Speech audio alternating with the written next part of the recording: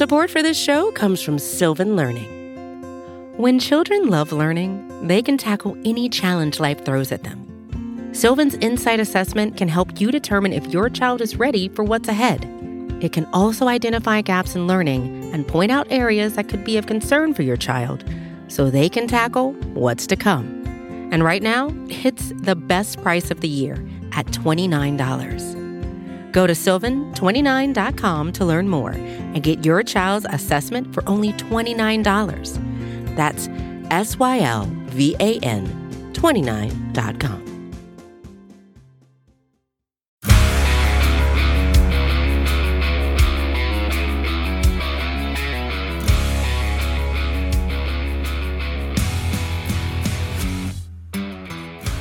Welcome to the Daily Hammer, your daily news source when it comes to the Atlanta Braves as part of the Talking Chop Podcast Network. My name is Sean Coleman. Hope wherever you are and wherever you are listening, you are having a terrific start to your Tuesday. Also hope that you had a great long Labor Day weekend. College football is back. It's one of the rare times in the calendar year where we all have multiple sports to enjoy. The stretch run of baseball, where Atlanta certainly still has the potential to make this a special season, and hope for whoever you cheer for when it comes to college football, their season got off to a successful start as well. Of course, you can find the Daily Hammer as well as the Talking Chop podcast and the Road to Atlanta podcast, each of which have a new episode out at talkingchop.com, as well as across all forms of social media at Talking Chop. My name is Sean Coleman. You can find me at StatsSAC on Twitter. When it comes to the Braves, here's the latest from Atlanta. So obviously the Braves finished a 7-game road trip last week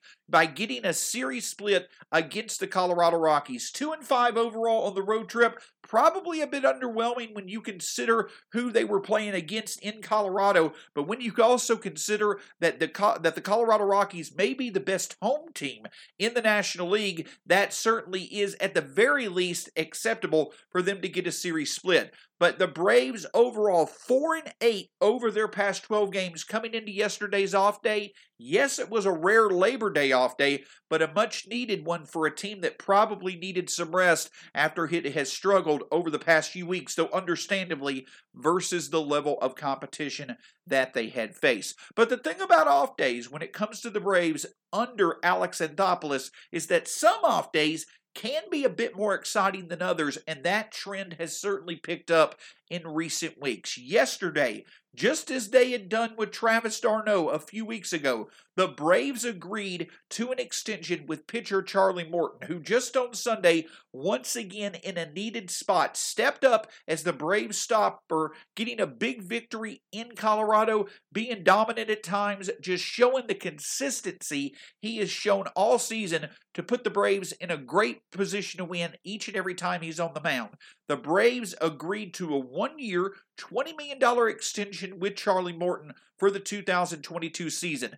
The deal also includes a 1-year, $20 million club option for the 2023 season without a buyout. And it is a big deal for both the Braves and Morton. When Morton had finished his time in Tampa Bay after the 2020 season, he made it clear he either wanted to stay in Tampa or come to the Braves. The Braves quickly were able to strike a deal with Morton, 1 year, $15 million this season, and he absolutely has been worth every penny. It's not just that Morton has consistently put the Braves in a position to win. It's the fact that Morton's production has certainly been rare in terms of the Braves franchise, but also in terms of pitchers Morton's age doing what he's doing. In the wild card era, since 1995, Charlie Morton is now only the 7th Braves pitcher, and this is the 11th time it's happened overall in a single season. Since 1995, only 11 times have a Braves pitcher had 13 or more wins and 185 or more strikeouts in the same season. With how much Atlanta is respected for its pitching, it's kind of surprising that a Braves pitcher has had that type of season only 11 times since 1995, and it's especially been rare in the past decade plus. But that's how well Morton has produced this season in Atlanta. And the even more impressive thing is that at his age, it's been very rare for a pitcher to have the type of season that Morton is having. Here are the names of pitchers since 1995 who at the age of 37 or older have had 13 or more wins and 185 or more strikeouts in a single season. Kevin Brown, Roger Clemens, R.A. Dickey, Chuck Finley, Randy Johnson, Curt Schilling, and John Smoltz. That's a pretty awesome list of names to be a part of, and that's how special Charlie Morton has been this season. Yes, there is a bit of concern going into his age 38 season. Could he fall off? Sure, but with how well Morton and how durable he has been late in his career due to some changes that occurred in the middle part of this decade in Houston and Tampa, you certainly have to feel confident he'll be able to continue this production through next year. And that's the other big thing that stands out about this deal. Now, with both d'Arnaud and Morton in the fold for the foreseeable future, the Braves have a great duo in terms of their starting rotation and catching situation. They have a wonderful duo to base their battery off of over the next year plus. With two young backstops in William Contreras and Shea Langeliers, that eventually one of them will become the backstop of the future, the Braves now can give them nothing but time to develop because the Braves can rely on Travis d'Arnaud behind the plate. And now with Charlie Morton in the fold and the fact that he has emerged as a co-ace with Max Fried, the Braves, yes, they have their rotation in place next year, but that's relying on a lot of youth. And though that youth is certainly produced, it's great to have another consistent and reliable source in the rotation with Fried, at least through next year in Morton. And the other really encouraging sign is this, is that if the Braves can commit what they committed to d'Arnaud, as well as now what they can commit to Charlie Morton, you have to feel confident they're going to be able to keep Freddie Freeman in the fold long term. And then with Freeman, Morton, and d'Arnaud, you have a trio of veterans who certainly are a great source of support for all the plethora of young talent that the Braves are going to have in place over the next few years. And it's also going to be great to see just how complete this team is to have another World Series run. Kudos to both Brad Rowland and Scott Coleman on the Talking Chop podcast for calling it. It's great to see the Braves invest in the success that Charlie Morton has been, and hopefully that success will continue beyond this year into 2022 and hopefully 2023 as well. Support for this show comes from Sylvan Learning.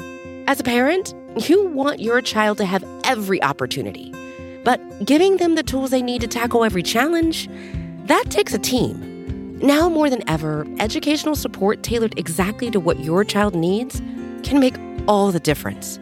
That's why parents have trusted Sylvan Learning for 45 years as the ultimate teammate in their child's educational journey, instilling in them a love for learning and a passion for reaching the next level. And Sylvan's Insight Assessment can identify gaps in learning and areas that could be of concern for your child.